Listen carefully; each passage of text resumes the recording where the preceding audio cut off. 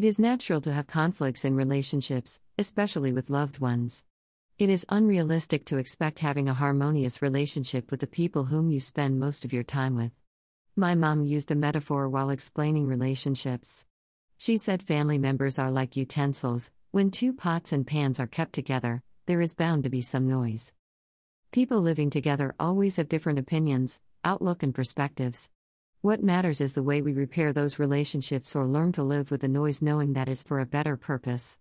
The repair could be in various forms as we have diversity within a family. Elders, kids, partner, extended family all have different expectations and demands. I'm blessed with some beautiful relationships in my life, but occasionally I tend to take the ones I love the most for granted.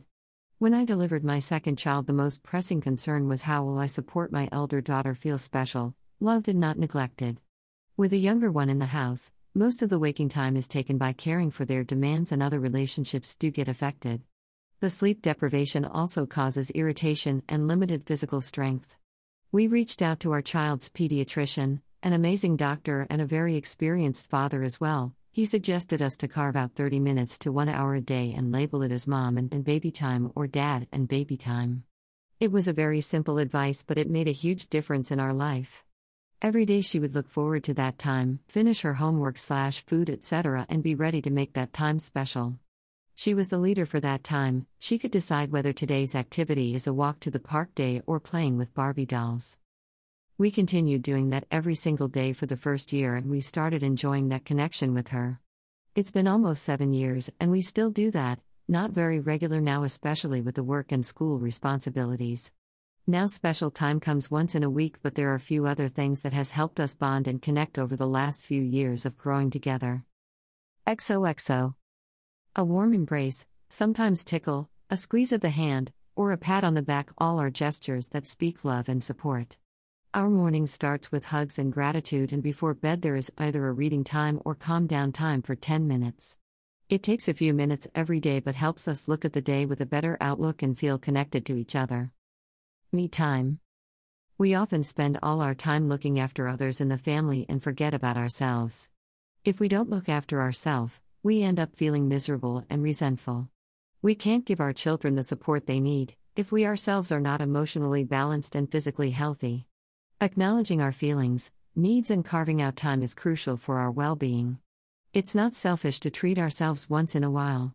Put aside some time to do just what you want to do, even if it's only 10 minutes a day. Us time.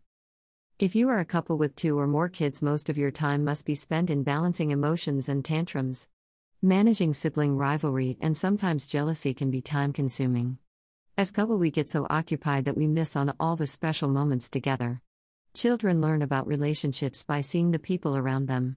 Create special time every week where you listen to each other, laugh together, watch a movie, go for a walk, or dance.